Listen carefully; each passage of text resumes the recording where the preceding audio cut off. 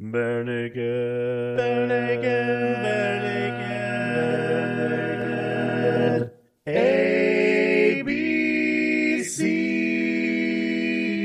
ABCs. All cylinders. And switch over my windows. Yeah, well, there's a little bit different. Oh, I didn't write myself a welcome this week. All right. Well, pinch me and call me Bertha. Wow. I was going to go with Heidi, but sure, I'll call you Bertha.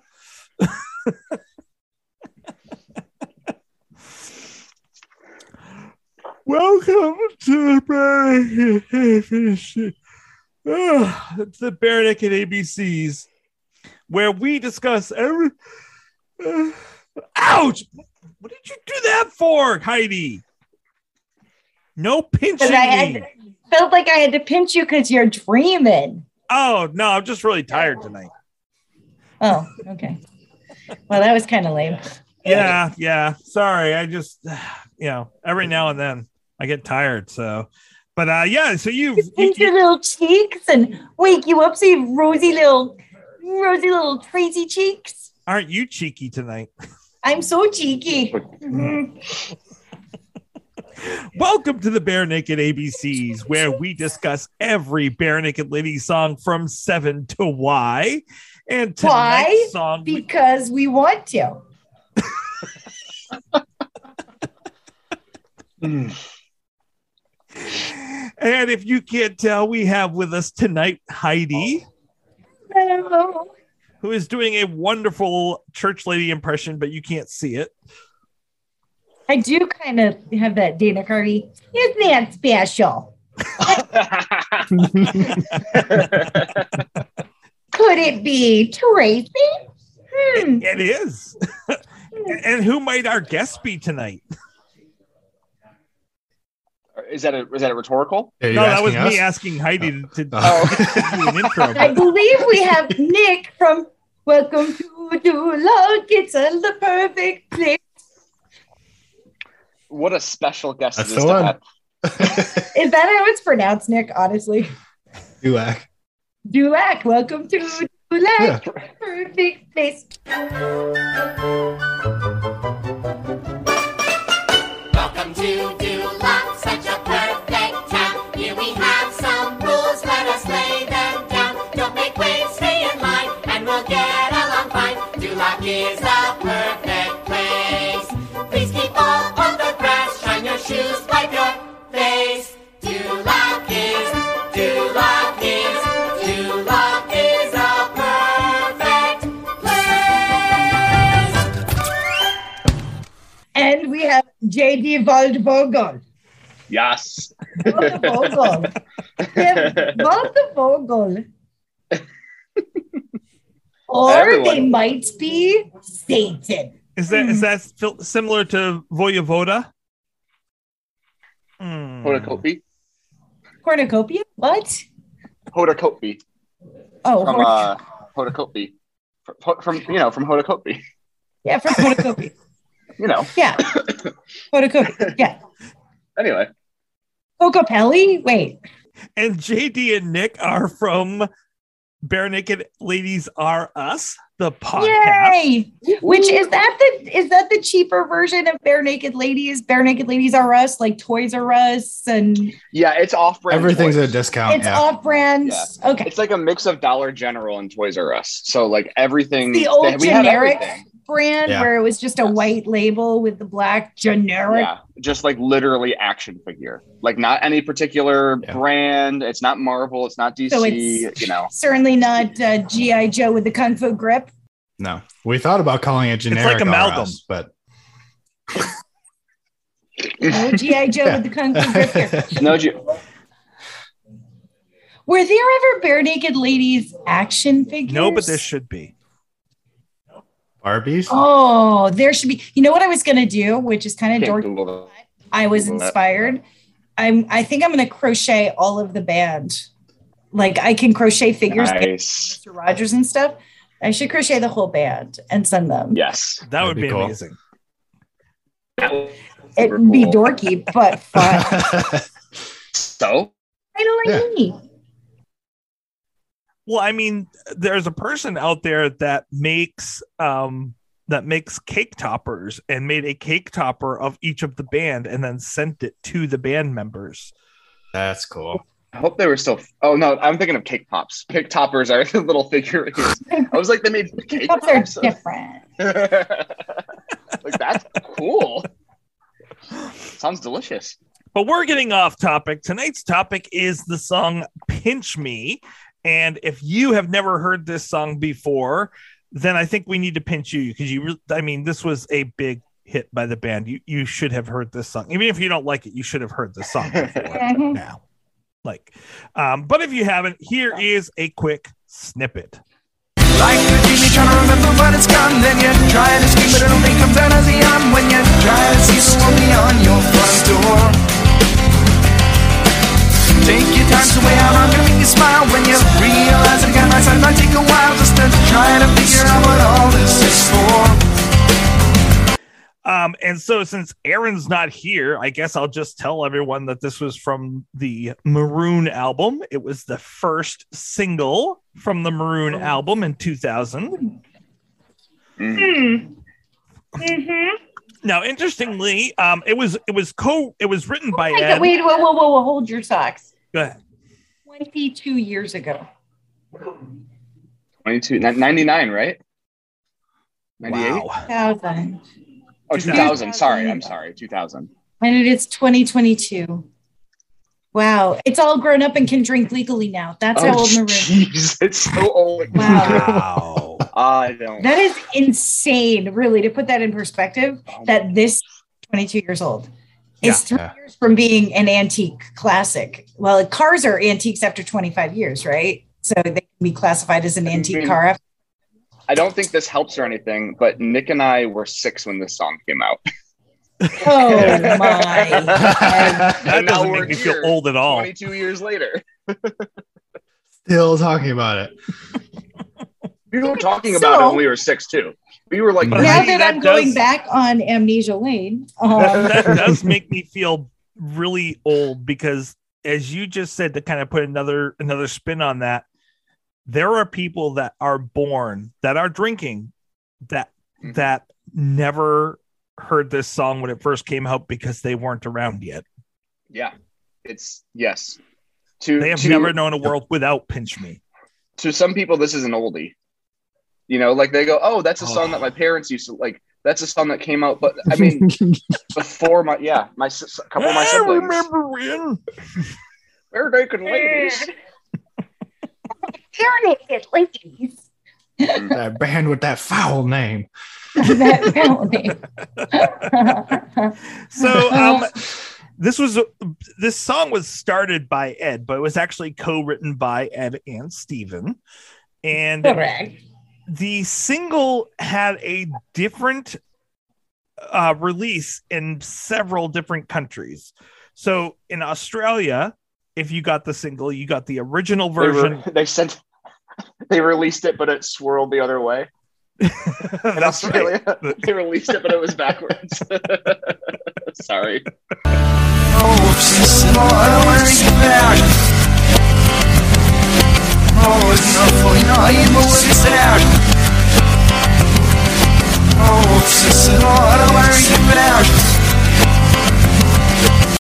I couldn't help that. If you got the single in Australia, it was the original, the radio version, Inline Bowline, and Born Human. Wow. Yeah, they got a good deal on that one. Yeah. I like most of those.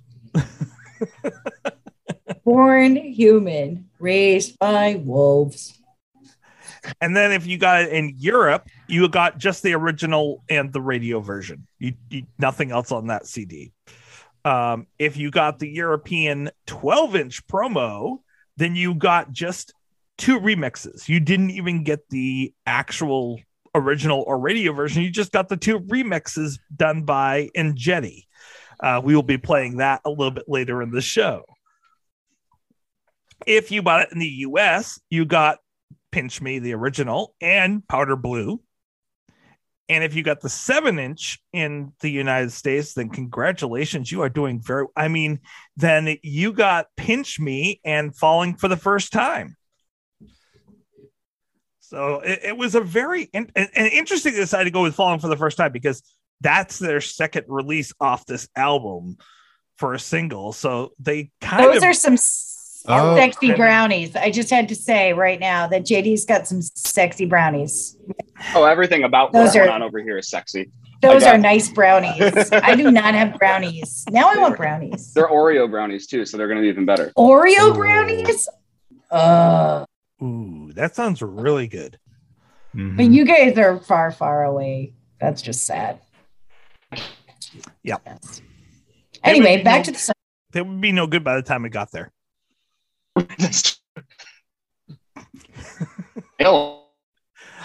So this song did really well in the US. It peaked at number 15 on the Billboard Top 100. In Canada, it peaked at number 2 on the Adult Alternative Songs and Adult Top close. 40. And it reached number 4 on the RPM Top Singles chart. Why are there so many charts? Why can't you just have because one chart? Musicians and actors and celebrities need their ego stroked in so many ways, and it's so easy to be like, "Oh, I'm number one." I work in real estate, and realtors do the same thing where they will pay certain companies to be part of this organization, and then they'll get an award, and it's like number one realtor in this area as decided by blah blah blah, and they're the only one in that area that's part of that organization. And so, or like it'll be like the fine print where it'll be like number one real estate company. And then in the fine print, it's like between the streets of James Street and Riley Street on the corner. So it's the same thing. Like with so many charts, it's just because people want awards and they want to be able to, I don't know. It's very self-grandizing. Is that the right term? I don't know. I might have just made that up. Grandizing. Yeah. Grandiosizing? It's patting themselves. Aggrandizing?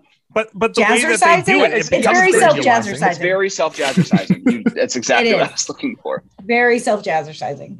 However, I'd also add this was coming off the heels of Stunt, which was like the big kick down the door, blow up success in the US. So whatever they followed that up with had to be there's a lot of pressure with whatever comes after that album.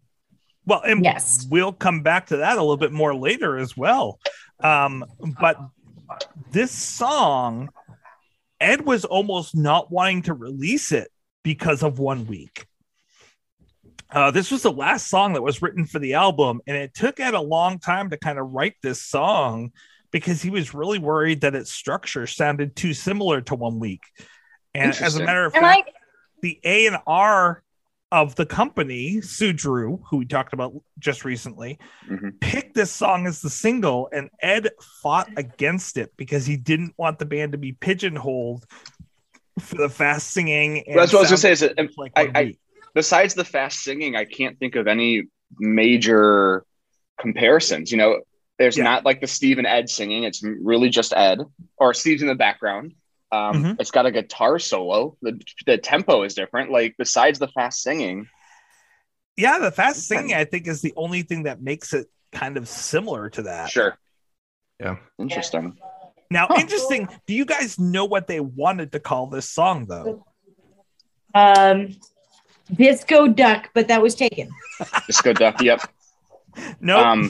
Like a Virgin, I think, was maybe one of the working titles. Oh, but I thought it was Like taken. a Virgin. Yeah, that was taken. Do you have a guess, Nick? I don't know. Something about dreams? Jeremy? So originally, Jeremy, yeah. The band had a name for this song, but the management company completely blew it out of the water and said, absolutely not. They wanted to call this song One Weaker. Oh, that's just terrible. There's a bunch of dicks. Like, of course they would. Of course they would. And now that we're going to spell it, Weaker. Oh, my Lanta. And they said no for some reason? The label said no. Why would they That would have do been that? incredible. I don't know. 1 week's pretty good, but the sequel, I think, is even better. So they said no. Speaking of even better or not, Heidi, will you give us a breakdown on the music? I will. do the heartache break. No. I love how you've just given yourself your own theme music. That is My husband just said no. I don't know if you heard, but I literally only got to the fun of that, nah, and my husband went, no. I don't think that's okay. So, Gus. so it clocks in at about 95 beats per minute. It's pretty laid back, about 4 minutes, 45 seconds long. It is in the key of C originally. And it's pretty basic. It's totally basic. It's so basic. And sabata. So the basic form is it has a small introduction, verse, chorus, verse 2, chorus, verse 3, bridge, verse 3, chorus, then a little fade out solo. So it's pretty traditional form wise in your traditional verse, chorus, verse, chorus. It is in the key of C, but it starts on an F chord. Actually, it's technically an F9 at 11 chord. That's like Ed's one of his favorite little chords. He throws that into so many things. That F9 at 11. So my theory kids would really enjoy that. But it basically goes 4, 5, 1. So that's the harmonic analysis is 4, 5, 1, 4, 5, 1, 4, 5, 1. He does tweak the C chord too, like he adds a C2, he adds a 2, the second degree of the scale to it. But basically that kind of rotates around many, many times. The chorus is a 1, 5, 4, 2, but a major 2, which is interesting.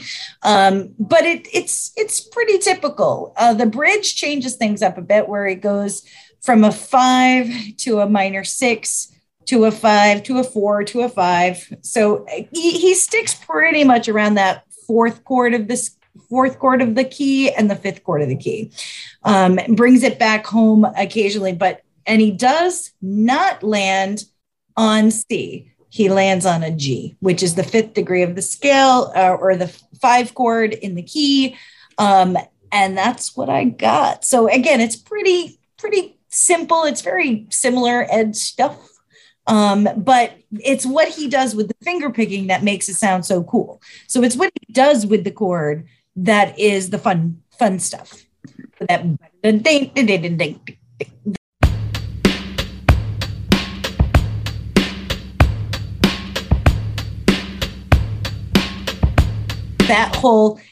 that was almost like Walk This Way. That's a little weird. But I love this song. It makes me happy. It's a Heidi happy song. And that's what I'm sticking to. Yeah. And the picking, as you were mentioning, is kind of tough. Like you watch him pick, and like the way that he goes about doing it is just very complex. I've learned it. I've learned how to do it, but so slowly and never while singing, because it's one of those things where the picking pattern and the melody are not the same. And so you've got two different things going on, and I cannot do it. And it's one of those things where I can appreciate the complexity of it. What pisses me off is when he does it so flawlessly. Like, I know he's been doing this for 22, 23 years. Like, of course it's like second nature to him, but I'm like sitting there going, okay, this one, and then move it, like learning it. And then he's just like, and it's like flawless. Well, Jimmy always said he was a good flat picker. Jimmy always said he was a good flat picker. I can sing. When he has a video, one of the videos I have this week for the appearances it's really good.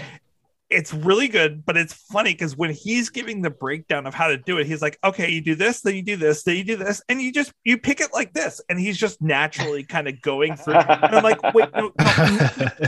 It's like those things where it's like to draw a horse. Step 1, this line, step 2, this line, step 3, complete horse. You're like filling the rest. You're like, no, that's not how it works. But I do have another video in there of how the guy breaks down, like, okay, you need to pick up on this string, down on this string, and then these ones together, and then you got to do it. Like, he breaks it down really, really well. But it's so funny to then watch Ed go, yeah, just like this. Like this, yeah. Thanks, and Ed. I think Ed is a really underrated guitarist, just generally.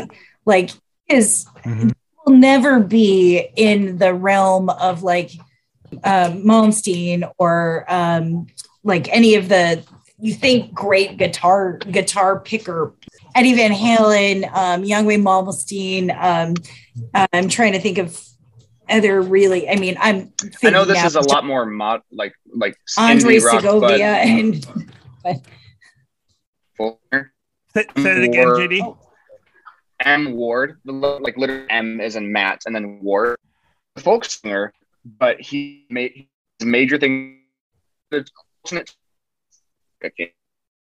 When he picks up a guitar, it's just like magic to me, where I just go, holy crap, I think my internet is bust.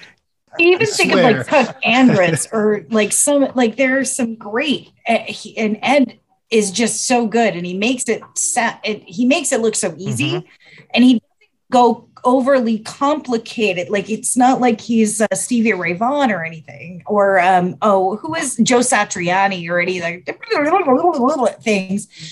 But what he does can be subtle, but it's really tough to do. Like again, like just do it like this. Well, and so did you guys hear where they got where Ed got the inspiration for the picking on this song? No. I'm going to share it. Actually, he was inspired by a guitar lick with Sheryl Crow. So hold on one second here. Which actually, the more I listened to it, I was like, yeah, that's pretty right.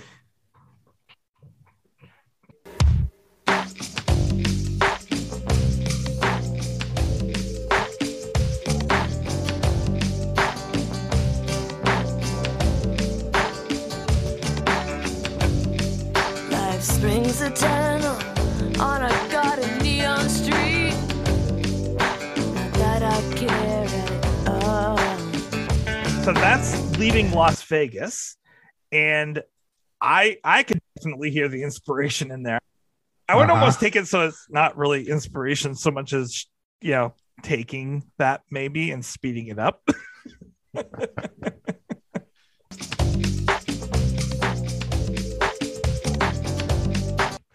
It's like, well, I moved it out of time and I slipped it around because it was at a different point in the chorus and verse than where I had it. It was. Do you know if she ever said anything? No. Like, was there ever any like conflict about it? There's never any conflict about it, but yeah. Sure. No lawyers. I could see where there would have been. It feels like that's a big thing now. Yeah, exactly. I feel like there have been lawsuits for less than that where people claim plagiarism. Yeah. That was really close. I mean, it follows the similar chord turnaround, but it's not as clear as like Under Pressure. It's not as clear as nothing's as clear as Under Pressure. Or what was the one that was totally a ripoff of Let Marvin Down Gaye? after 2 seconds of a song. Yeah.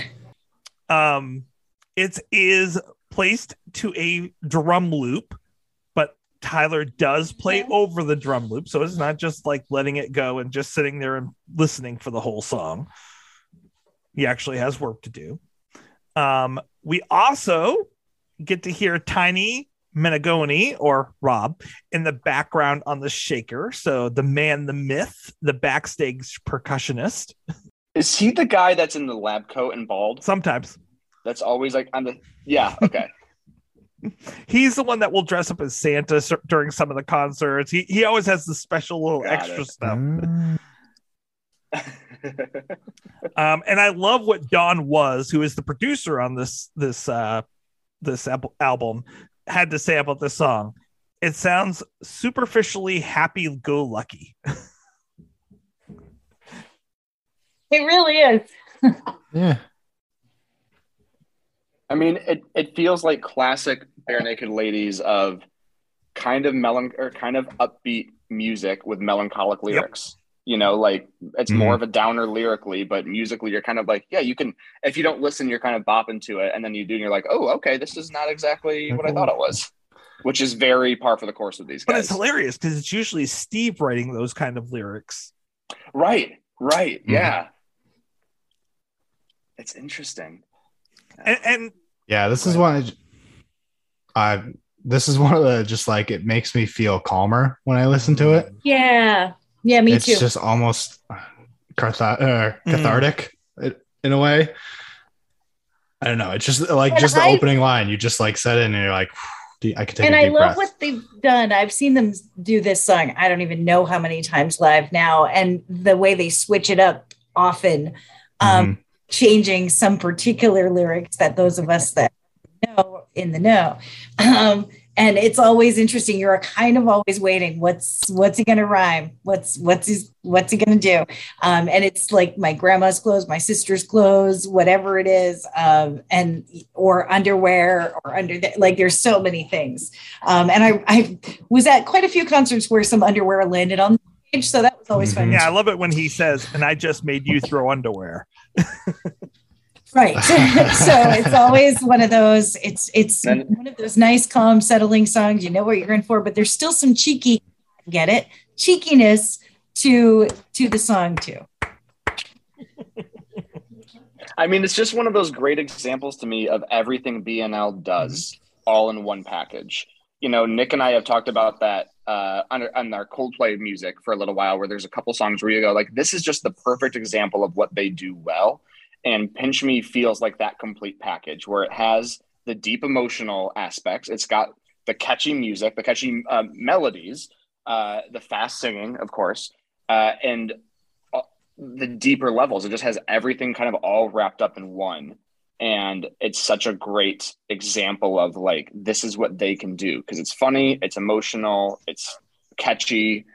There's not a thing it doesn't do. Yeah, it's a little bit of everything. There's nothing it doesn't do, in my opinion, as far as BNL go. And speaking of, there's nothing it doesn't do, and what we had talked about last week, I told you guys, Kevin can do a kick-ass guitar solo.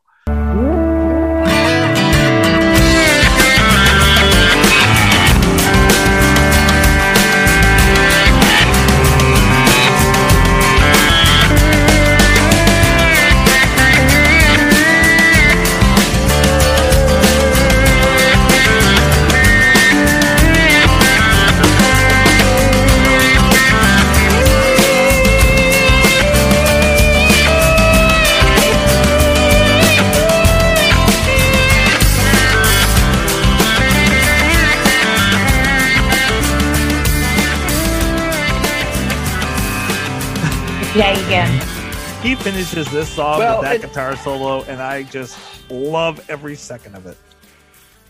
It goes back to what I feel about them as a band. And I'm not a post Steve is bad. Like, I very much love a lot of the stuff since then, the majority of it.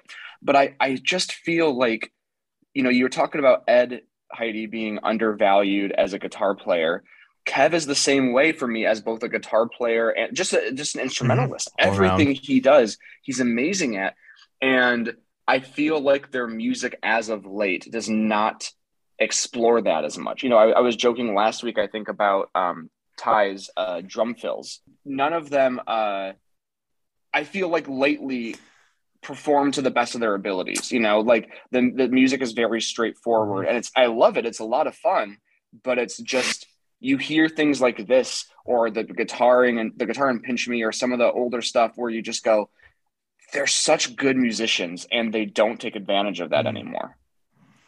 I mean, there are songs where they do, and it breaks out. Passcode is one where they do a lot of wonderful little things kind of in the background, and they have those moments, but they're not there as much, and they're not as obvious, I think, as we get during the stunt Maroon Everything to Everyone era. And I think that could be the word. Like, they're just not as obvious. That's fair. That's fair. Yeah, I see what you mean. And, you think about the guitar playing in some of the poppier songs, it's still impressive. Like even the guitar playing, and Did I Say That Out Loud? It's very Pinch Me-esque where it's sliding up and down and finger picking. It's just produced far differently. And I love that song. But I think that's a fair point, that it's not as obvious as it used to be. Well, and I think that you bring up a really good point too, is that they were working with very different producers at that time versus now. Yes, true. Yeah, we talked about that last week, right? Where I think it's been Gavin they've mainly worked with for the past few years, and they've just settled into a groove which has its merits, but it doesn't necessarily push them all the time. And that's a vastly different than what they were doing in the late 90s, early 2000s. That's very true. Yeah. I mean, for almost every album, for their first 7 albums, they had a new producer every album. Mm-hmm. True. Yeah. Which made them grow and And made that them seems- to work different. Yeah. I feel like in the musicians that I follow closely, that seems like a relatively normal thing where you mix up the production to switch it up. Yeah. Like I don't know of any other bands. I'm sure there are some. Right. I'm sure there are plenty that have worked with a producer like they have with Gavin that consistently over that many years. I feel like people mix it up a lot, To switch which it up. does that. Okay. It helps you grow. It brings a new sound to things. Like it pushes you sometimes. Agreed. I think that again, this song is 22 years old, and now their music now they're getting older.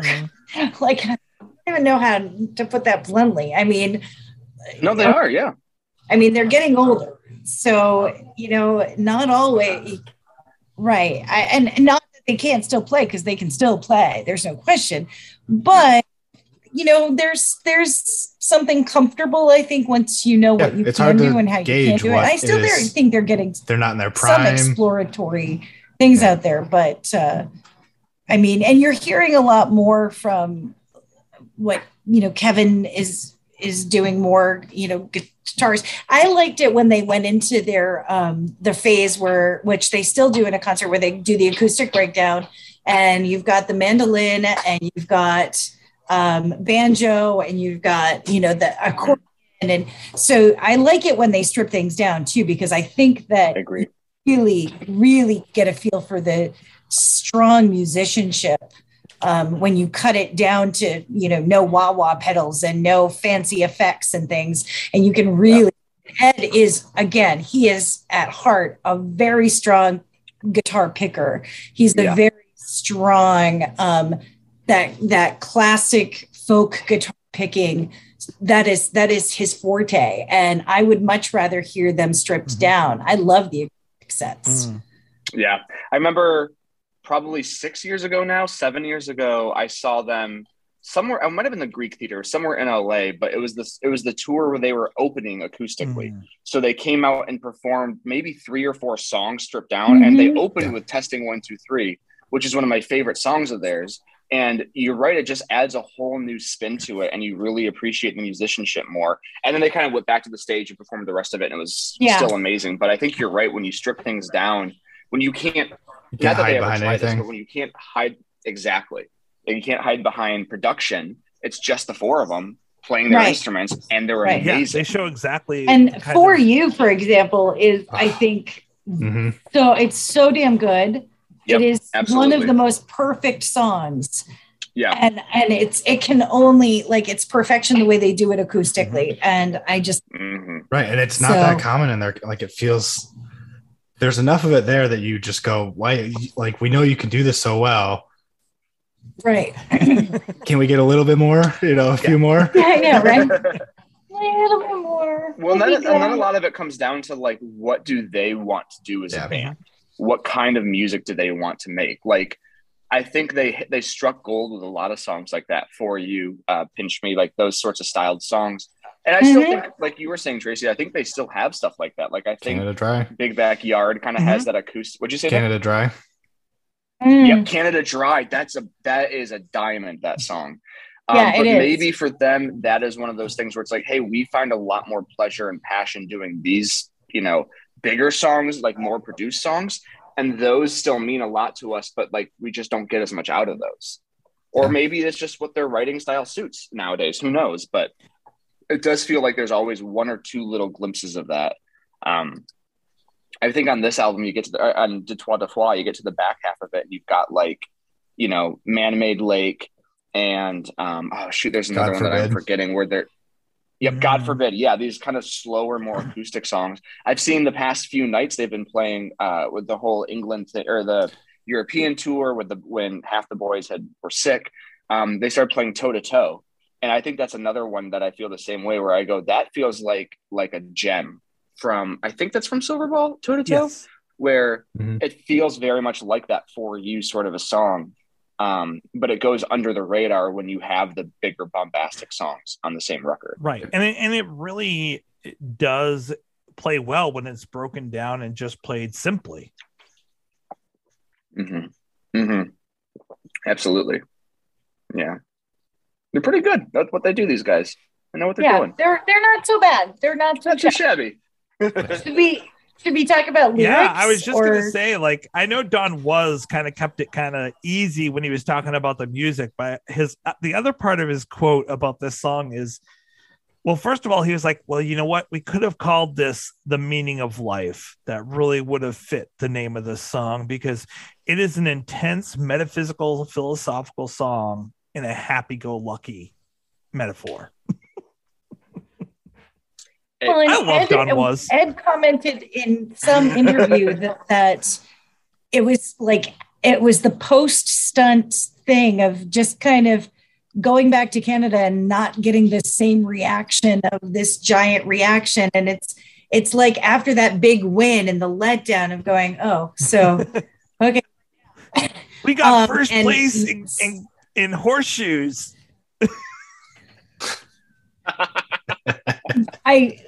They're like, yeah, you got first place in horseshoes. But really kind of looking at, they came back to Canada and they weren't really, the Canadians didn't really care or notice that they had done it. But when you think about it, that makes sense though, because for Canada, this wasn't their first big hit. This was more like their 10th big hit at this point. I mean, they had Enid, they had Be My Yoko Ono, they had Brian Wilson, they had all these other huge songs that had really risen to stardom in Canada. And so then they, this other song, One Week, which isn't really them, it isn't what they're known for, makes it big in other countries. And they're like, and I mean, to them, it's like if we have a big song here in America and this group that we've known for a long time, and then that band goes overseas and makes a big hit overseas, we're not like, woohoo, when they come home. We're like, okay. Yeah. Well, and it's also I'm a huge fan of like the British comedy circuit, like all the panel shows and like I'm so immersed in that. And it's crazy to me how famous people can be in England and then nobody knows about them in the US. There's a couple comedians when I lived in LA that I saw where, I mean, they do literally not stadium, but arena tours in the UK. And they came to the US and they played a couple theaters that were like 700 seats, and that was it. And it's crazy to me how sequestered fame can be. Like, this guy's really famous in Australia. These guys were huge for 8 or 9 years in Canada. And I'm really big in Sheboygan. They love me in Sheboygan. I'm huge. The Kenosha Kickers. Well, and, like I grew up watching. Now, Nick, I think you got the reference now, right? Okay. I grew up just making sure. watching really big in Sheboygan. PBS, and they would show all the British sitcoms. Wait, you were going to say PBIS, weren't you? It's a teacher thing. And they, you would have these actors over there that would really be huge actors over in Britain, and then they'd come to the United States, and I'm thinking of the female lead in Black Books, like over in Britain, everyone knows her. Oh yeah, even Hugh Laurie, Hugh Laurie, I'm a big fan of way before. And then he came over here and did House, and everyone's like, "Oh my gosh, have you heard this guy Hugh Laurie?" I'm like 15 years ago, I heard of him. Yeah, Peter's Friends was one of my favorite movies way back. Like, I loved them. Books. Which movie? Sorry, Blackadder. Blackadder with. Oh Roy. yep, exactly. Yeah, Blackadder. Peter's Friends. I loved Peter's Friends, which was a movie with a lot of Kenneth Branagh was in it. Hugh Laurie. What's her name? She played the evil one in Harry Potter. Umbridge. She was in it. She played wife. Emma Thompson was in it. Like, it's such a great fun. It would version of the Big Chill, if you will. But I thought but nobody else got it. Like, I loved it, and people were like, "Oh, what are you talking about? What is this?" Well, you talk about Black Books and all this stuff. Like, I think when I was some of these British comedians, Bill Bailey is one of those guys that I'm talking about, where like he's revered in England, and very few of us have heard about him over here in the US. And it's just crazy how shows, movements, cultures like that can just explode, but just so contained, you know? And so I understand that being a thing of, and it's weird because this is almost the opposite of that, where they were famous in Canada, and then they go to the US, and then they blow up, and then they come back and they're like, we're famous now. And they're like, yeah, sure. Okay. You were. Like, what's different about that? You're famous for the song that we really don't like that much. Like, it's okay. Right. Yeah. Now what have you done? Right.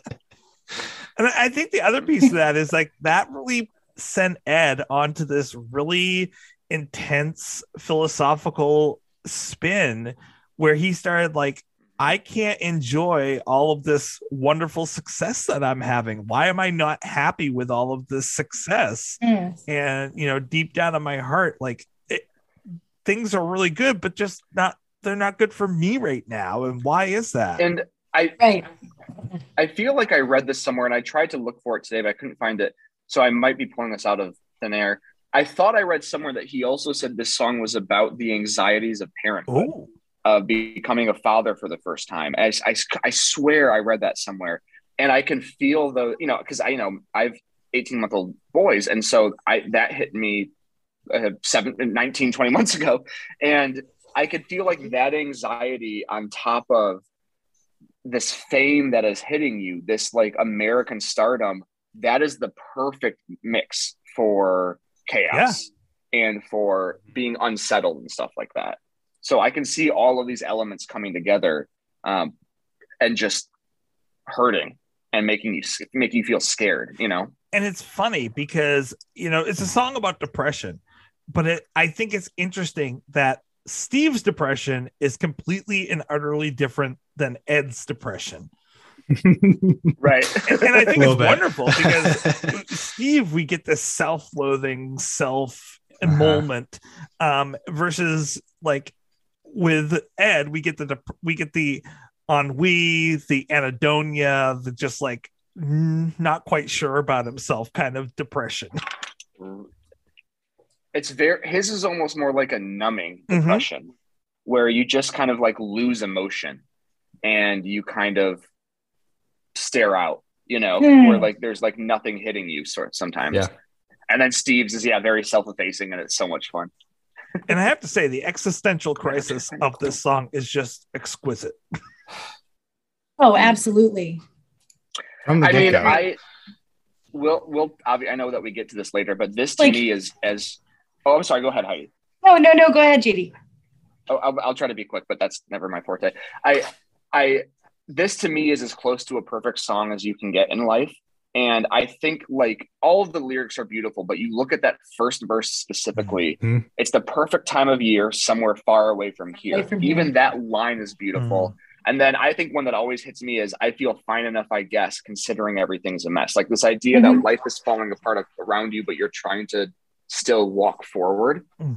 It's that just feeling of awe that, you know, there's no way to really explain it. Like you're not really in a depression, but you're just trying to hold it all together. Yeah. You're not there. Not adulting. Yeah. I don't want to adult today. I just am not I don't feel good. I don't feel bad. I just feel well. And the like, feeling I've always there's a restaurant down the street where hungry people like to eat, and I could walk, but I'll just drive because it's colder than it looks outside. Like it's so internal monologue of I could just sit on the couch all day. And I've always and when go ahead. No. I've always thought like to me when I listen to this song, and this is the part that speaks to me of like there's this. You know, please tell me that there's more to life than what I have here. But at the same time, I have a good life and I'm not enjoying the good things in life and the simple things in life. But, oh, please, God, tell me there's more. Well, I think that's the hard thing with depression. You know, like Yeah. I'm on medication for anxiety and depression, and I know that I have friends who have it far. Yep, there's a raise of hands. Who have it far.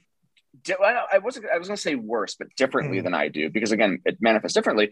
But I think that's one of the worst things about it is that so everything can be going right in life, and you still feel this way, and that's what makes it so hard. You know, I think for me, one of the best things a songwriter can do is communicate the uncommunicable. And I think that's one of the things that Ed does in this song is he is able to make me go like, this is what feeling numb and depressed feels like, is this song. Or this is what feeling elated feels like, is the, you know, like deeply in love, or like all, you know, break your heart as another one that's, you know, I think it's just to your point, Tracy, where you just go, things are going well right now.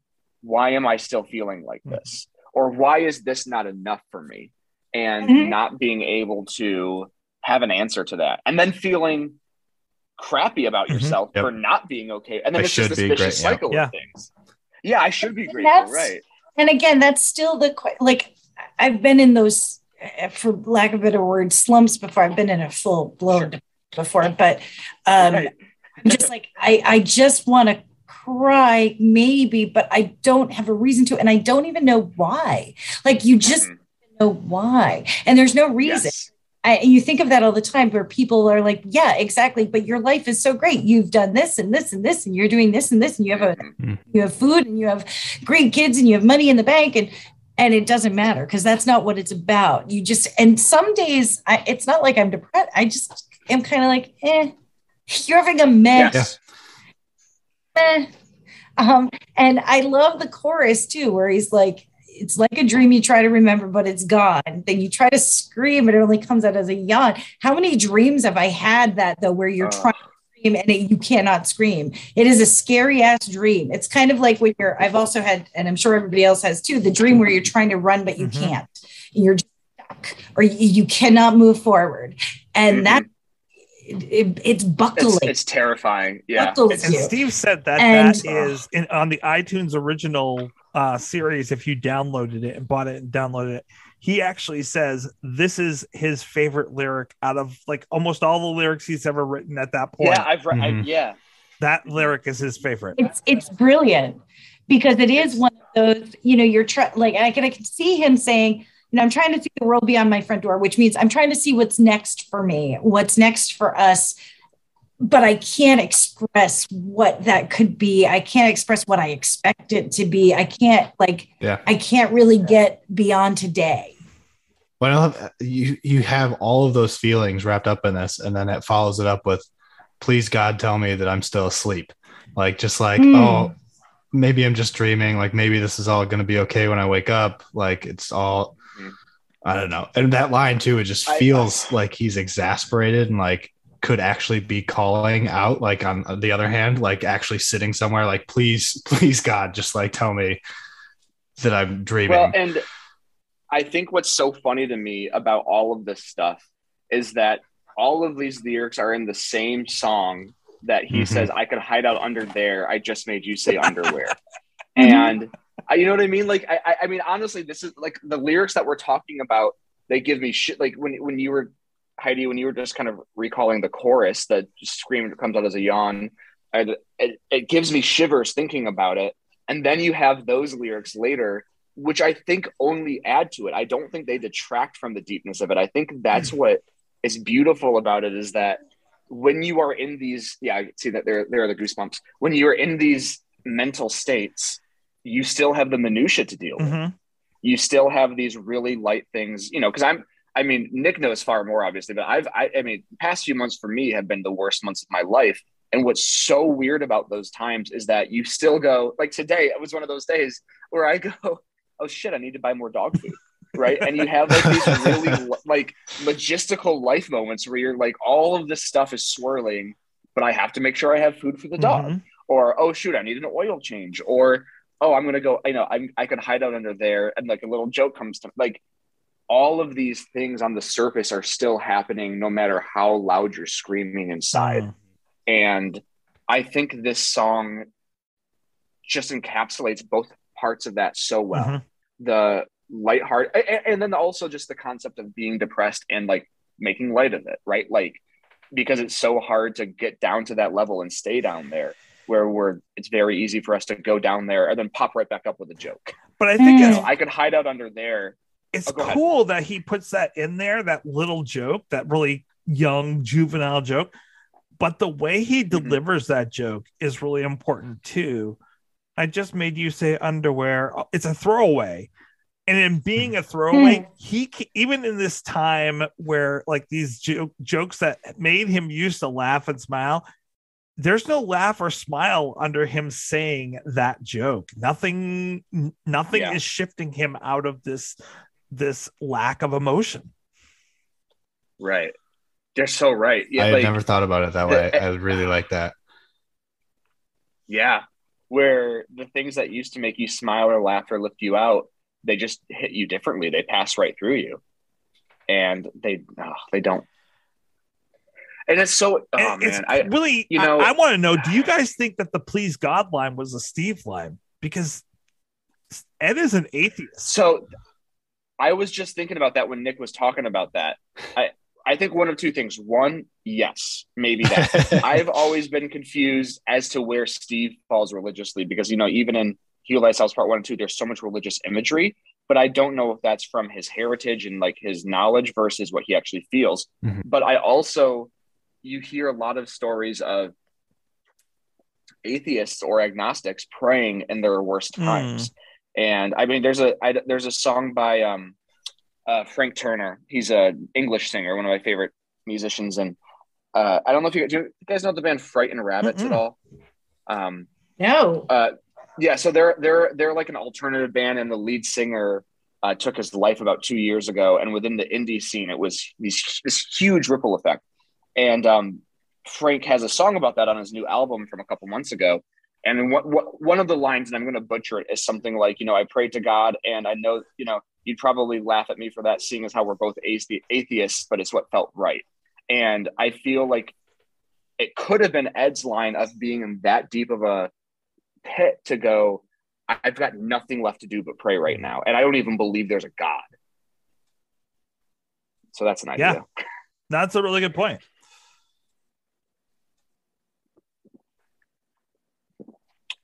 Sorry. This song. Oh, that was great. This song is one of my favorite songs ever written. And so it's hard for me to not just like soapbox about it, so it's hard to So would you believe that? I also love the whole. Go ahead. No, go ahead, Heidi. I'll jump in later. No, I was thinking of just the evenings such as this. It's hard to tell if I exist. Pack the car down. We'll notice that I'm not around. Like how many? Like we all must think that at some point. If you don't, I am so unimportant. It's part of being human, and it's. I've been very, very blessed in my career to have a lot of accolades and a lot of really big awards that very few teachers ever get acknowledged with.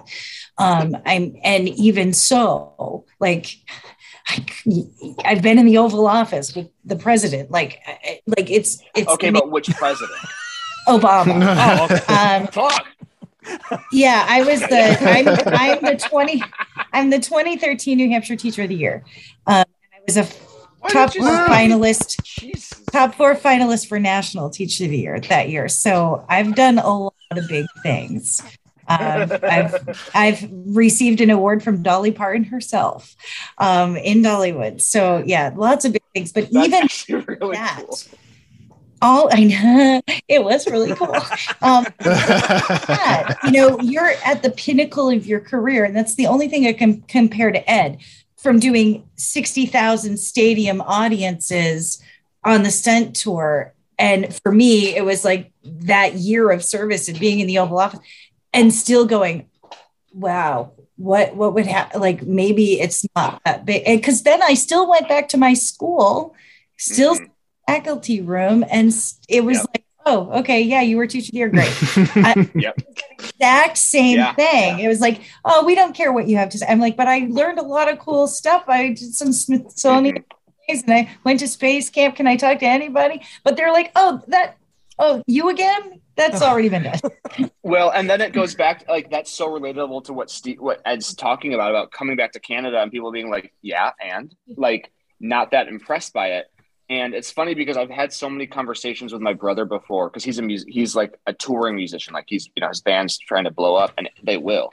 It's so freaking cool. But we've talked so much about like where you feel your value comes from, and I think we all, myself included, fall victim to ranking our lives on those sorts of things, right? Like awards and accolades and things. Oh, absolutely. Right. Yeah, exactly. I mean, I've never once felt any ego from you, Heidi, but if you were ever called the New Hampshire Teacher of the Year, how is that not going to seep in even a little bit, right? Like, how is that not going to make you go, I'm pretty good at what I do? Yeah, but you also have imposter syndrome. Like, you're like, wait, oh God, yes. I get chosen over hundreds and hundreds of teachers. How is it my work? Yep. And it's a large process. Like, you have to do a lot of work for it. Like, it starts with a letter from one of my parents, my band kid parents. Right. Then it just went, and you have to prove yourself and all these things. But even so, you're still like, no. And then you blow your mind. You go then to see 54 other teachers from around the globe, around the country, but you also included the Mariana Islands and like some other, right. Yeah, the Department of Defense. And you're like, I am shit compared to a lot of these. These people are holy cow good in a sphere that I could never even dream of being in. So you're sitting there going, wow, I should not be here. Like, I am not this. It's this mind. It's so insane. Is one of the first time I ever had the opposite feeling of that was when my wife at the time and I were pregnant with the twins. And I realized I was the same age, give or take a few months, that my parents were when they had me. And I was like, there's no way in hell they felt prepared. Like there's no way in hell they felt differently than I do. And because I, like you said, I'm sure we all do to some degree suffer from imposter syndrome. But that was one of those moments where I go, oh, we're all faking it. Like, we're all figuring this out. And it was almost really comforting to go, like, I feel so unprepared to be a parent, but like, who doesn't? And so you have moments of humbling like that where you go, oh, okay, it's going to be all right. If they can do it, I can do it. I've had great, by the way. I have 3 student teachers that are out right now. I facilitate music ed student teachers, and music ed students in general, and they're all experiencing this right now as their student teacher. I don't know what I'm doing. Like, I have no idea. Yep. Neither does any starting up, and if they do, then seriously, they're assholes. That's the thing is, I tell when I work with a brand new. 25 years later, I still don't have it all figured out, and I'm learning every day. So, but it's tremendous how these kids are like, I don't know what I'm doing. I don't know why I'm here. Am I doing the right thing? Am I supposed to be a teacher? Am I supposed to be? I'm like, if you're asking those questions, you're doing the right thing. That's what I ended up when I was teaching counselors, when I was teaching therapists, and they would come to me and they were brand new and they were like, I feel like I'm always doing it wrong. How do you ever feel like you're doing it right? Like, I feel like I'm always messing up. I'm going to mess up these people's lives. I'm like, right there. I can tell by what you just said that you are therefore a good counselor because you've got those thoughts going through your head, which is great. That's powerful. Yeah. Well, and I think, maybe this is reading too much into it, but, and again, I preface this with saying this is a giant generalization. But my parents' generation, like Gen X versus millennials, I think one big difference that millennials treat mental health a lot differently, where they are far more open to talk about. I've experienced this in my job with my team versus my boss, who's a little bit older than us. Like, the way that we talk about mental health versus the way that they do is very different. And then with my parents, of course, like my dad, bless his soul, he's one of the best men I've ever known, but he's very much one of those, like, well, just go work out, like that's going to take care of it, or like just go, like suck it up generation. Like, yes, I'm exactly. The suck it up. I was born in 74. We are the suck it up generation. We are the and pull up your pants and move on and figure it out, and like suppress or don't deal with that things like that. And then, Ed would have been about 30 when this song came out. So ballpark 29 when he wrote it. I feel like that's a pretty big thing to sing about when you're not, when you're 29 or 30 in 1999, 2000. It's a very big thing to like admit and to sing about. And especially when you just hit it big to come out and sing about like how I feel I'm an imposter, how I feel like it just like I don't feel like I'm good enough. Point. Like to dare to do that with his, with the generation that's before that and the generation that he is in, and not get called a whiner. So true. Well, and, I remember it was probably around that time they were playing Manchester, and I remember, like, I think it was Aerosmith had played there like the night before or a couple of days before. And he was like, I was just sitting on the toilet where like Steven Tyler sat. And it's like, and that's got to be, I mean, that's a band that is historic and epic. Got to be good. Wow, wait a minute. I don't know if this is where I should be. Like, I'm in the shadows of greatness. But this is what I love about Bare Naked Ladies. You would never hear lyrics like this coming out of Steven Tyler. No. You might hear it coming out of Steven. You might hear it come out of Tyler, but you'd never hear it coming out of Steven Tyler. That is very true. Well, I think when Nick and I saw them last, it was at, and we talked about this last week, it was at a casino in Michigan. And it was one of those, literally, when it was so crazy because it was around the time I was supposed to open for Steve. And I felt like such an asshole because I was at the office and one of our administrative assistants goes, "Oh, JD, I don't know if you've heard, but Bare Naked Ladies are coming to town, I think." And I was like, "Yeah, I'm opening for them, actually." Like, it's the guy from Bare Naked Ladies, Stephen Page. And she's like, "Oh, no, that's not what I heard, that they were coming to the casino, but that's really cool." And I was like, haha. And I went and looked up later. And yeah, they're coming to the casino. Nick and I could not find any advertising about this show anywhere. There was not an announcement tweet or Facebook post, nowhere.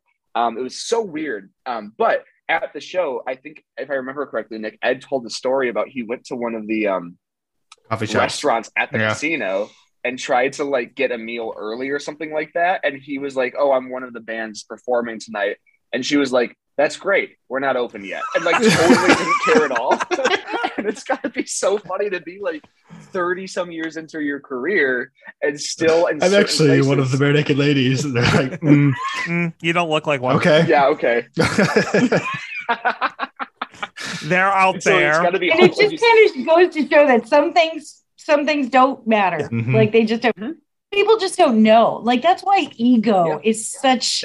Like really, you think you're so great. Wait, have you the Oscars stuff and everything? Like, oh my God, all think you are so important. But let's see, have you changed a kid's life today? Doubtful. Have you exactly today? Doubtful. Did you help a mother give birth today? Doubtful. Like you guys are actors and overpaid in movies. I'll take it a step further. I used to work for a YouTube channel when I lived in California, and it was a decently big one at the time. And I met not even at our channel, but so many YouTubers who had this idea. And part of it's a generational thing, right? These are at the time 20-year-olds, 22-year-olds who have been given all this fame. But I'm like, bro, you're a Vine star.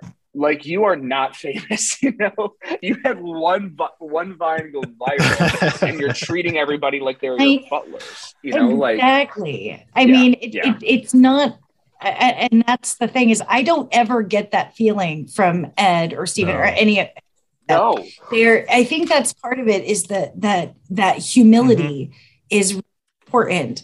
And we have way too many people that are of the "do you know who I am" syndrome, and they're all that in a bag of chips, and you're like, really? So the only you're thing, not. The only way I would I'm sorry. Can I bring us back to the lyrics real quick? Yes, you can. For what song are we talking about? Exactly. 1 weeker. We haven't talked anything about. We haven't talked anything about the second verse yet. It's the perfect time of day to throw all your cares away. Put the Cares sprinkler away. on the lawn, run through with On the lawn. with my gym shorts on. Take a Or no Or no clothing, clothing on, on, or yeah, whatever. take a drink right from the hose and change into some drier clothes. Or my So sister's like clothes. he's talking about all these great, wonderful little moments in life that he gets to enjoy, and then he finishes it with climb up the stairs to my room and I'm gonna sleep away the rest of the afternoon. Exactly. Like he Yep. he just cannot enjoy those simple things in life. And I think the more you find yourself in these positions, you try to do that. You try to go back to the things that did bring you so much joy, and they just don't have that effect. And I think that's what he's talking about here. He's actively trying to distract himself or to feel better or to do something to alleviate it. And when it's all said and done, you just can't. It's still there. You can't hide from that. And I think the other piece of the song is it's about growing up. Those things that you enjoyed so much in childhood, you can't enjoy so much, which it leads me to the other line I really wanted to kind of focus on that most people get wrong, but is also kind of, you would think it's a throwaway line because he says it so fast, but it really is kind of the important piece of that chorus. Take your time. Is the way I rhyme going to make you smile when you realize a guy my size might take a while just to figure out what all this is for? I'm so grown up. You look at me as though I'm grown up, but I can't figure it out. And isn't it ironic that I thought that younger me would have said by now I'd have it all tied up and together, and I don't. I have gotten that wrong until just now. I thought it was take your time because the way I rhyme is going to make you smile. And the cuz versus is a massive difference in the way that the rest of that lyric plays out. Yeah, I just put is the way. No, it is this cuz. week is the first time It I is put cuz. together It's wrong the, on like, rhyme. Oh, it is cuz? yeah. Take your time okay. because Got the it. way Then I never mind. rhyme's going to make you smile. It is cuz. Online they have And it when you wrong. yeah. Okay, that's comforting to know because I was like, ooh. But then again, like it really kind of points out, like he's saying, you know, you're gonna laugh at the fact that I thought I would have this all together, and I don't have this all together at my age. Well, and people would assume I have it all together. Look at you. You're Yes. a superstar. You're, you made it. You're like at the age of 30-ish, Yeah.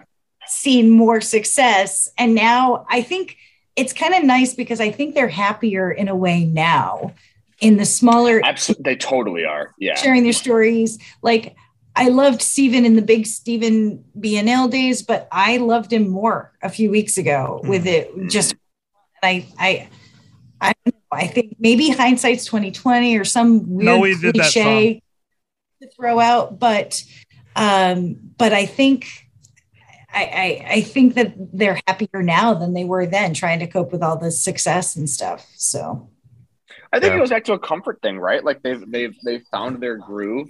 They play a lot of the same places. Like, you know, they play Pine Knob in Michigan all the time. Like that's one of their home bases. And I think, and not like in a bad way, like that's a big place to play. But like, you know, it's kind of like in a weird way, like, you know, your place, right? Like, you know, you're not trying to pretend anymore. Not that they ever were, but you're not trying to pretend that you're bigger than you are, like a lot of acts try to do. And you're not trying to do the opposite. You're just like, we know what our thing is. We know what we're good at. And we love doing that for people. And I feel like you're right. I feel like they seem like they're having a lot of fun. Not that they ever weren't having fun, because if there's one thing that a Bare Naked Lady show is, it's fun. but I think there's less pressure now. Like they don't have to. They don't have to come up with the next stunt. They had to come up with the next stunt, which was Maroon, and I don't think anything was ever going to be as big as albums. Nick and I became fans around the first new album I ever listened to was All in Good Time. I became a fan of them around Snack Time, right when it came out, and then they broke up, or then Steve left, and I was like, well, that's a weird time to get into a band.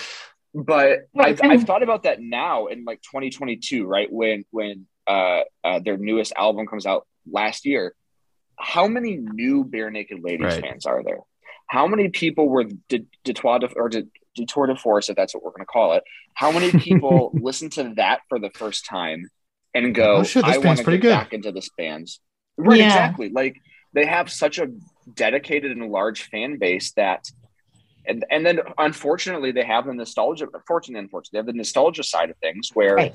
people go to their shows because they know 1 week $1 million and pinch me.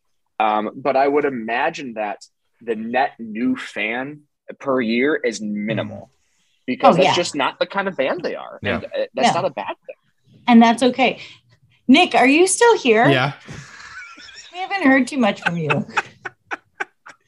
We've been kind of bogarting the conversation over here. No, so. I don't know. I've been feeling the whole thing. I've been feeling the imposter syndrome. Been feeling it, and I don't know. I'm with you the whole time. I don't know. I just wanted to make sure we I weren't just- leaving I just you like- out. I don't know. I feel like it's all been covered. Hold on, ready? Obama. Oh my god, that is the coolest thing, Heidi. Oh my god. I saw you holding on to that was something. So cool. I never imagined it would have been you in a picture of Obama. Ew. Of all the things on the list that I would have guessed, it was low on the list. It was... Holy moly. Wow. Oh, Can I point out something I like Yes. about this song is that usually in most Ed songs there is It's self-aggrandizing. there is a turn, there's a change in the narrator. There's no change in this narrator. He finishes the song. I Yeah. could leave, but I'll just say because all my stuff's here anyway. He doesn't grow or heal. He ends up the same. Right. All my stuff's here anyway. But that And feels it's more even the way fitting. he sings it. Yeah. with what the song's about, it feels you know- more fitting than actually like it ends and everything's fine. Yeah. Nothing has changed. It's maintained. My these turns of phrases give a lot away, but my partner right now has pointed out to me a lot of things that I do where I will be talking about something emotionally, and I'll go, it makes me feel like this, and then eventually you just kind of get to this place where you go, and she's like, you always change to second person when you get to a certain emotional level. Like I'll be saying, I feel this, and then I'll go, and then you say like, why would you even? And she's like, you always do that. And I talked to my therapist about that, and I kind of explained that, and I was like, I'm wondering if that's just one of those, like the way that I talk, it's just the whatever, or if it's like Me an detaching. emotion, like a deep seated thing. And he looks at me, he goes, what do you think? And I was like, yeah, all right. That's deep-seated. And so when you mentioned that about the turn of the narrator, one thing that sticks out to me right now is exactly that, is that it's always I. He sticks in the I and doesn't. He's not talking about you. He's not talking about a third person. It's all introspective. And I feel like as a songwriter, it's very hard to stay. Like I was saying earlier about, it's very humbling to talk about this stuff when you're at the peak of your success, to talk about depression and anxiety. That's the same thing where he's not creating a character necessarily to talk about these subjects with, but he's going, no, I am singing about these things. This is me going through this. And it takes a lot, I think, to go to that level and then stay there. And then, like you said, not get out of it, right? Like end the song by still being in that place. Like, I think that's part of the sadness of being in that state, is that some days you just find yourself out of it. Like, oh, that's great. But most days You don't. you just stay there. Yeah. Damn. I have All my a few stuff's here more anyway. filler points. Yeah. I want to make sure I hit Okay. on. One, I want to talk about the rhyme scheme. Amazing rhyme scheme. So we have the AA, BB, CC all the way through the verses, but when we come to the chorus, we have AA, B, CC, B for our rhyme scheme, which I love when they mix it up a little bit, change it up. But the one that I really want to point out is who else other than Ed Robertson could rhyme drive and outside. And like, it does not feel like, if I say those two words, drive and outside, and I say, do those rhyme? People would be like, no, not in a million years. But you never notice No, it they in do this not. song. Right. And I think part of that is the way that outside takes off into the chorus, right? Like it's cold, then it looks outside, and the music's already transitioning. So to a degree, you're already focusing on the musical transition, but at the same time, it works. It just straight up works. Like you don't need to have the direct rhyme. And I drive an out, you know, it's like, oh, flip the light is turning orange. Coat ripper and I called it on the door hinge with 4 seconds where he's like, I rhymed orange twice. This is like a more like honest version of that, where it's like, you're not doing a direct rhyme. You're just doing something that flows well. And that's just as powerful. I don't know. I also want to point out that there was something that they changed when they were writing this song. The originally for the chorus, Ed started off with the raps being in the background and the melodies were right up front. So what we hear in the background of the pinch me, those were up front. But as they wrote it more, they felt that it was a good change to kind of put them more to the back and bring the rhymes up front. But because they did that, they felt that the melodies took too much of a backseat, and that's why they threw it in there and made it into a bridge. Wow. That's interesting. I did not know that. That is cool. Really interesting. I like that. That's one of the things I wrote is that like Steve harmonies in the background feel a little bit softer and feel further away, almost like a whisper. And I think that fits the tone really well. So it feels kind of dreamlike. Change. Yeah, I agree. And then the other thing I want to point out, my last note on the lyrics here is the original chorus. This is one of Ed's favorite filler lines that he's ever written. So Ed did not originally write these lyrics for the chorus. He had some filler lines that he later then, you know, cut out and put other stuff in once he figured out what he wanted to say.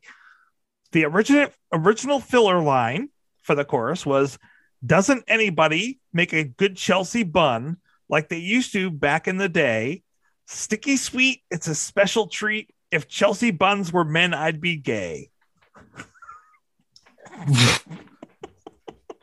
What? I saw that too. Sorry. That was really interesting. What were those lyrics? This is the original chorus? This is the original chorus. That sounds like what I do when I'm writing a song and I'm just trying to find a melody and I just say random things. That's what that gels so minimally with the rest of the song. Yeah. It doesn't fit in at all, but it's just so wonderful. I'm like, oh my God, that's hilarious. Oh, I love it. I love that so much. I wish that were the chorus now. I don't know if I'd go that far. No, I don't. I would love to hear them sing that on like in person. Like if they're like, you know what, let's just do this one time. That would be very fun to watch the audience. Yeah. Yeah. Because there'd be like 7 people who were like, no way. And then everybody else. Everyone else would be pinch. What? Wait, what? What? Okay. All right, I'm going to take over the audio for a couple minutes, and then I'm going to have us back to a discussion because I'm going to talk about all the different versions of this song that there are out there. Back to the facts. So we have the original version, which everyone I think knows, and if you don't, you know the other version that most people know, which is the radio version, which is just a much more quick version with little pieces cut out.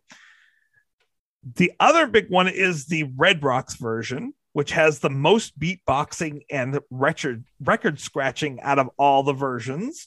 And he changes the words to running through the water with no clothes on and putting on his sister's clothes. We then get to the Talk to the Hand, which is the live concert. Kevin or someone is doing some record scratching and beatboxing while Kevin is what I love is Steven is walking around just shaking and slapping hands with the audience and not playing guitar at all. He's just kind of like having a good old time. Ed changes the lyrics to running through with his Speedo on. And he says that when he gets to the line, it's hard to tell if I exist. Steven looks over at him and goes, I'm sorry, did someone just say something from over there? So I love those little bits that they throw in there. On the iTunes original, there's the record scratching and the vocal throw-ins, and Kevin is on the organ, which is really interesting. I prefer the next version for Kevin wise, because the next version, which is a selfie cam jam, we have Kevin playing the piano, and those notes that he is playing on Pinch Me come through so beautifully on the selfie cam jam. I absolutely love it. We also get a few changes from Ed during the song where he says that we're not supposed to go outside right now. And I'm going to take a drink right from the stove and change into some warmer clothes. And that brings us to the bathroom sessions. The bathroom sessions is just Ed playing his guitar and having some fun. And that finally brings me to the last version of this song, which is the Enjeti remix, which was edited by Chin Enjeti. The two different versions, one has a little bit more production on it and has an extended outro, but I wanted to play for you guys what this one sounds like. It is far from I'm not a party mix type of person, but be that as it will, it does in fact exist, so we should admit it, and I will play you a brief snippet of that version.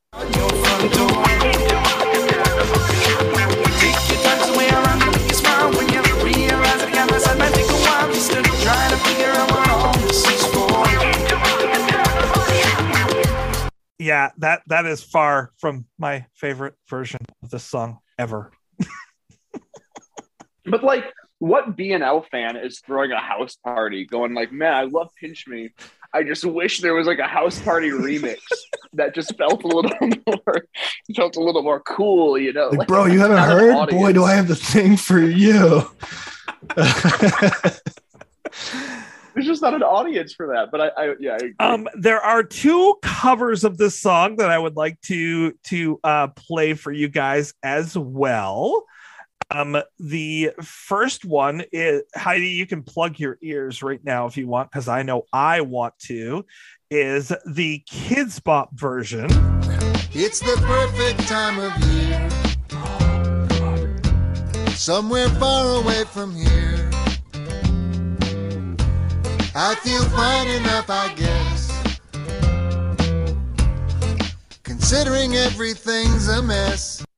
Is that Colin Hay? It sounds like him, Nick. You're totally right. I thought so, but I don't think there's enough Totally does accent sound to it. Like Colin Hay usually has just a slight bit more Australian accent, but maybe it is.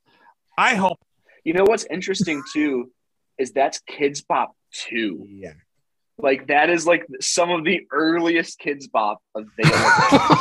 Kids Bop 2. And that's what they decided to do with it. Like, it is a horrible production. I don't recommend anyone. I'm going to play my kids Snack Time. I will never play them that. Oh, my parents tried to play Kids Bop this weekend for my kids, and I was like, can you not, like, I'm not like a hipster, like, oh, they need to only listen to indie stuff, but I'm like, there's no music out there that they can listen to. Please. We don't need to play Kids It's Bop. like talking down to your I was child. so mad. You know, Kids Bop, Yes, exactly. At the very beginning, like I remember Kids Bop 1, and I was an elementary teacher at the time, and I was like, oh, okay, this is okay. But then I realized they didn't really change many of the lyrics to make it friendly, and some of the songs were highly inappropriate. So I was like, what is the point? I might as well just play the original song. The original version. And now it feels to me like they're doing the opposite, where they're taking songs that just don't need to be kids songs. Like, just don't make a kids version of the song. And they change so many lyrics where it's like, this is not even the original song anymore. Don't do this. No one's going, man, I wish they had like a kids version of WAP that I could play for my children. Like, it's not a thing. I mean, who really wants to hear the Kids Bop version of Sexy Motherfucker? I mean, that's the one exception to the rule, I'd say. I mean, So come the on. other cover of this But when you've got Kids Bop singing "Oh Baby Baby," hit me baby one it more sounds time, wrong. I'm like, these are 4-year-olds. What the French toast? So there is another cover of this song, and it is off one of the albums I own because I absolutely love this. I'm not a big bluegrass fan, but they do such a great job with covering BNL. It's called Pinch My Bluegrass. It's by Cornbread Red. It is a bluegrass cover of bluegrass tribute of Bare Naked Ladies, and here is their slowed down, more relaxed version of Pinch Me. Take your time to where I rhyme, it's gonna make you smile. When you realize I got my size, might take a while just to figure out what all this is for. It's nice, it's relaxed, it kind of gives that cool feel. Take that. What it reminds me of, actually, talking about the Kids Bop stuff, is that like there are a lot of albums on iTunes that are like lullaby versions of big bands. You know, I think there's even some BNL stuff, and that stuff to me is beautiful.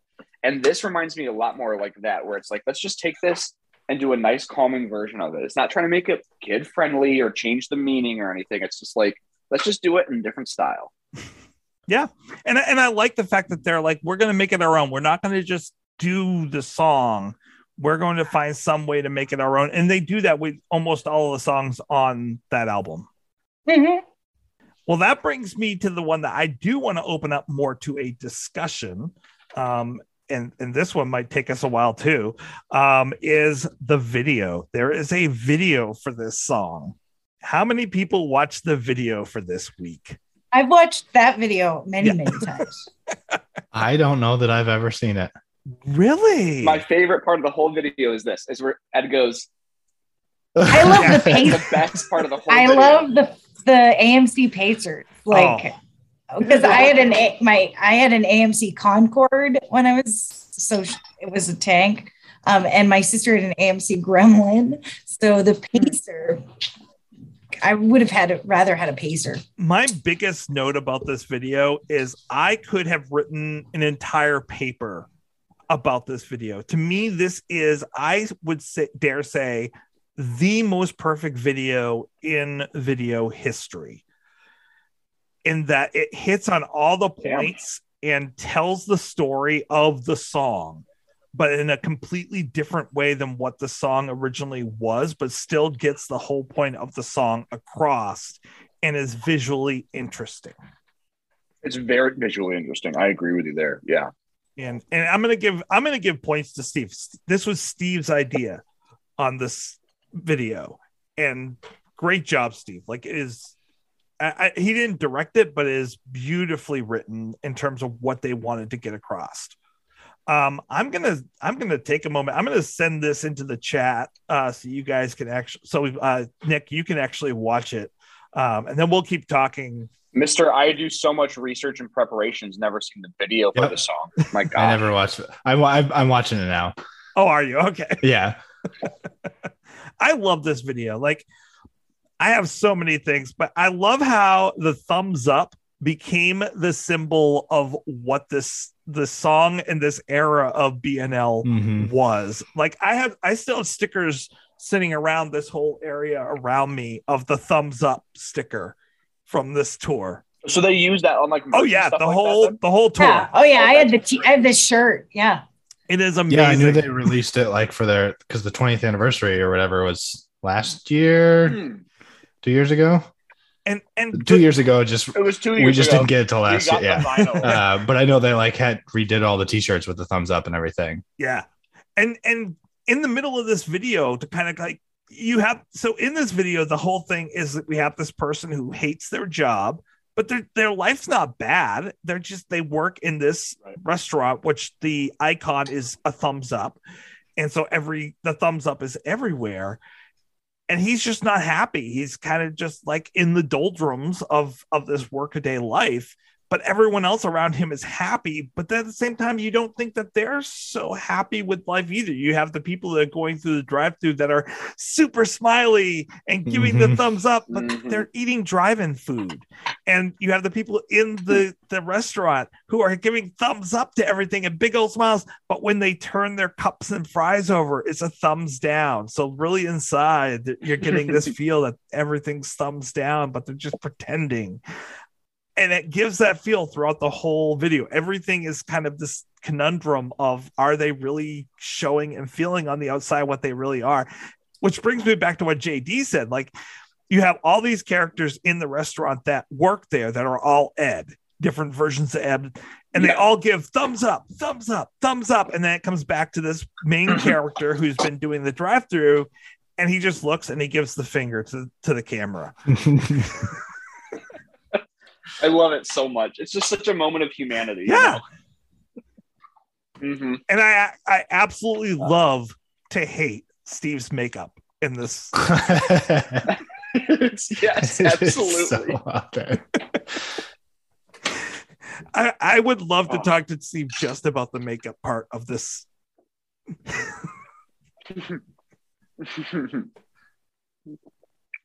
If you ever get that second interview. Exactly. Yeah. Right. Let's get that second and interview. Steve just recently announced that he's working on a new album. So, Steve. Yes. I saw that. Great way to super exciting. I did. Kind of a great way to promote the album would be to come on the show. There's this great moment when they're going and they're showing all the people that are going through the drive-thru, and it shows up. It cuts in on each of the people going through the drive-thru, and Steve's got this one moment where it shines on him, and he looks at the camera and smiles, and then licks his teeth.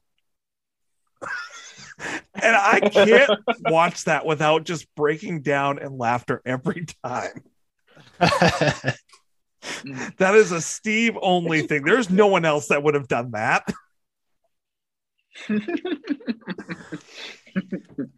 And then it gets to the third verse gets to this really great point where it says, I don't even, on an evening such as this, I don't know if I exist. And everyone freezes. No one notices that he exists. He is walking around all these frozen people and just like, am I here? Do you see me? And then like, it's just this. It's still better than the fish video. By far. I always thought the video, and this was my teenage angsty at the time coming out, was also one of those either purposeful or not purposeful, like statements on like corporate America or like consumerism, where it's like, but like that idea of like, all these things are produced and to be happy, and we're all made to smile, and like underneath we're all really not. And I think it's very much a superficial layer to the actual core of the song. But I like when you use a fast food restaurant as an example, as the base of the video, it's hard for me to not acknowledge that part of it, where it's like corporate America or corporate consumer, all that kind of stuff. But I think it still circles back to the same core concept of I'm supposed to be happy, so I'm going to act happy, even though I'm not feeling it. There's one more part I want to point out in this video that always makes me laugh. At 1 minute and 35 seconds, there are moments in this song where they break away from the theme of the song to show the band dancing and other people dancing around them. And yes, Steven does this dance where he's just like his head and body are going in different directions. The way he's staring right at the camera, right into your soul, and dancing and smiling is the greatest moment in the video. There it is.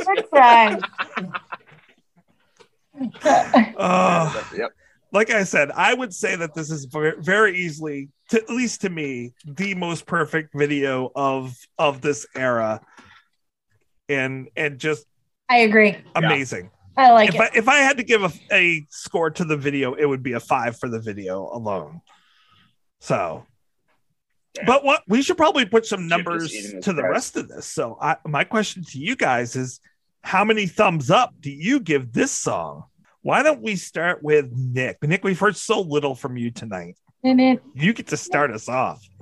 All right. Well, this was never a question.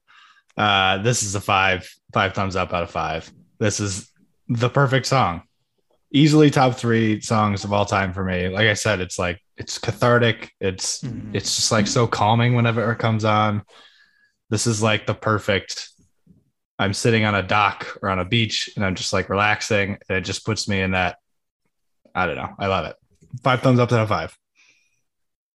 5 out of 5. Heidi, what about you? I also give it 5 thumbs up. Wow. I love it. We are on quite I will never skip it. It will always be on my Heidi's Happy Songs playlist. JD, what about you? 5 out of 5. I've always, like Nick said, and honestly, and Heidi said too, to me, it is the definition in my life of a perfect song. And I've always said, I've probably said this for 10 years now. So when I was a fun little child and, as an adult, I always go like, if somebody said, give me one song that describes you, this is the song I always go to. This is the song that feels the closest to who I am as a person, which is a lot of weight to give a song. But yeah, I think it's perfect. I think it's perfect. Wow. Yeah. So, and I scored the lowest last week, by the way. I'm not like I'm not just 5s all around. I gave it the lowest score last week. So 5 out of 5. Wow. All right. Well, I'm feeling the pressure here. I'm hoping that maybe Aaron or Stefan will take the pressure off me. Boys, what are you giving this song? I'm like, oh gosh, I gotta listen to this song. I don't even know what it is. And then I put it on. I'm like, oh, I know this one. I'm like, it sounds like a whole bunch of people mumbling in tune, and then with intermittent like chorus lines. Yeah, I know this one. So, I can't understand a word they say. It just sounds like mumbling to me. The beat's all right, fun, and but I like the sound because it's Bare Naked Ladies, and it's kind of the traditional sound, which is pretty cool. So for me, it's all right. It'd probably come up on a playlist because it's a popular song, but I would say that it'd be like 2.75 for me. Here is what Aaron had to say about Pinch Me. Definitely an Ed song. We get both balladeer Ed and hip-hop Ed. Not entirely sure of the era, but I'm thinking back towards the back half of Page's involvement. Maybe Blam? I have definitely heard this before, but did it receive a lot of airplay? I like this song, especially once I dived into the lyrics.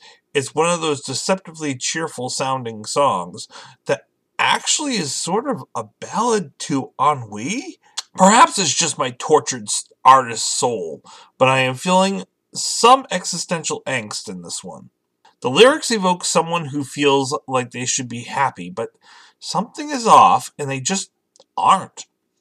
The music is solid, and as I said, I greatly enjoy songs that sound happy but actually have some bittersweet quality to them. Overall, I like Pinch Me quite a bit and would bittersweetly award it 4 out of 5.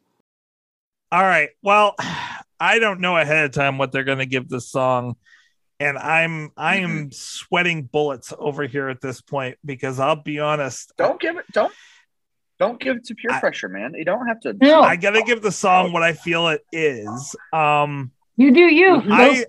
I definitely believe this song is much better than 1 Week. Anything above a 4.5 is totally on my I have to have it playlist. Like anything in the 4 category fits that, but the 4.5 is a definitive. And then it's just kind of breaking it down. Like, okay, do I like this song a little bit more? What about that one? And it's really kind of mincing some real tight things at that point.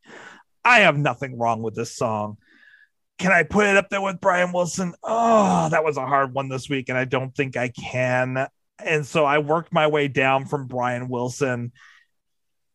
It's above it's just below Long While for me and right above Passcode. So I have to give it a 4.54. What did you give Passcode? 4.53. Jesus. Like, I'm having to get down to the real minutia at this point with these scores. What'd you give? It's getting hard because this is the 200th song. This is our 200th song. This is our 199th song at this point. Do you not have any ties and rankings? There are you trying some to rank ties, but Okay. I think down the road, I'm going to actually have to go through and start really. By the end of the show, I'm going to have to break them down to the hundredths to really get them where they need to be. Yeah, It's hard at this point. It's like choosing your favorite child. I don't have a favorite child. No, I love this song. I really do. There's 4.54. The appearances this week are just Ed doing his first live from home concert during quarantine, and this is the song that he started it off with. So wonderful. I have not seen the Steve live from home that he's done this, but I've seen on set list that Steve has played Pinch Me. Mm-hmm. I have not heard the versions. That is very interesting to me. Have either of you guys or any of the three of you heard those versions where it's Steve takes it over? No, I haven't. No, not yet. That I have so many, not so many. I'm very curious to hear what that sounds like. I should Patreon it and look that up real quick. But that's very interesting to me. Yeah. Mm-hmm. I also put in here the video commentary track. So at the 20th anniversary, they did a commentary track by the band about this song and the video, which was a lot of fun to listen to. I'm not going to add their bits and pieces in here that they added just because I think everyone should go out and listen to that commentary track. And then the other one is, of course, when BNL was on Charmed at the P3. This is the song in the episode The Honeymoon Is Over that they played. Mm-hmm. I feel like I talked about this. I don't know if I talked about it on this show. I know on our show, they were on West Wing, and I think they were playing 1 week in the background of West Wing. And it was just that time in the late 90s, early 2000s where bands would make appearances on shows just as bands at clubs. Oh, yeah. It was so weird. It's so much fun. I love it. I love knowing that they were on Charmed. It makes me so happy. So guys, if I was going to own a restaurant, oh no, you know what the one thing is that I would not want to order or have on the menu? Oh no. Piece of cake. What, Tracy? Frog legs. I totally would not want to have frog legs on the menu. Why not, Tracy? Well, I mean, I used to think that like eating frog legs would be cool, but then I watched like Rainbow Connection and the Muppet movie, and I was like, I can't eat now Kermit, I know where you're going. you know. And then I heard this song for next week, and I'm like, I cannot eat like frogs. They used to be pollywogs. Like that's just cruelty. I love this song so much, and you just ruined my whole like. Isn't it crazy how that can happen? So I was like, wait, where? I was thinking, wait, is there a song called Frog Legs on Snack Time? Wait, no, but we're in peas now. Wait, that doesn't make any sense. Tracy, That was a slow burn. that was. Hey, you try to By go that, to I mean it felt like it was burning the whole time. you try to find an Yeah. intro for Pollywog in a Ball. Just Pollywog in a ball. Is that the one where he does a little Jamaican breakdown halfway through? Oh, It's I love that song so much. Okay, I gotta go to bed because I'm tired. It's a good Thank reason. you honestly. again, gentlemen, for joining us. Thank you. Yeah, thanks for having us Good night, again. Nick. Good night, Katie. Good night. Hope those brownies are good. Yo, they have been amazing.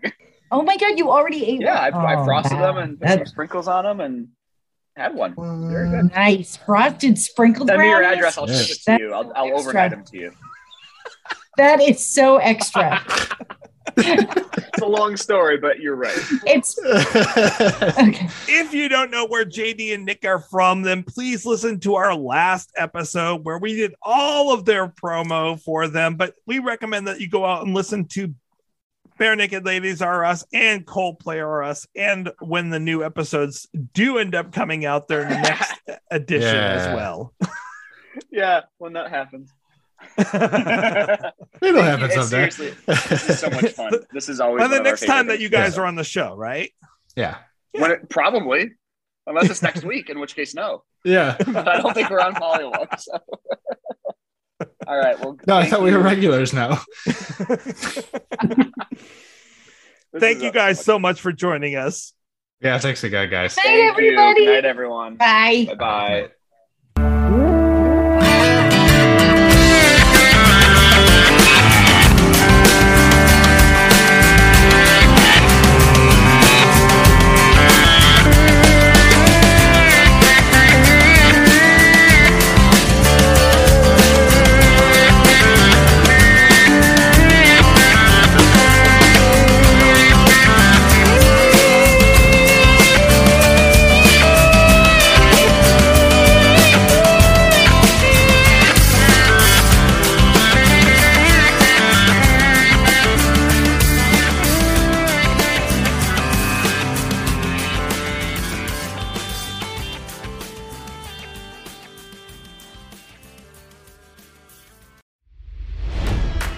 It's NFL draft season, and that means it's time to start thinking about fantasy football.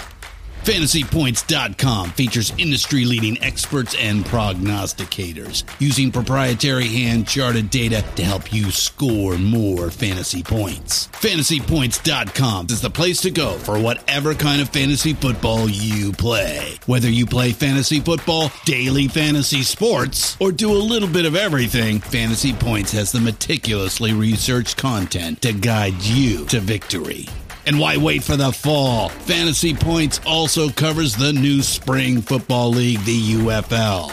Join the guru, John Hansen, Scott Barrett, Joe Dolan, and other massive names in the fantasy football universe with an exclusive offer. Use code Pantheon for 15% off any Fantasy Points package, including the all-in package, with access to every article, tool, and data nugget that Fantasy Points has to offer. That's FantasyPoints.com and code Pantheon for 15% off at Fantasy Points. FantasyPoints.com, code Pantheon. Score more fantasy points.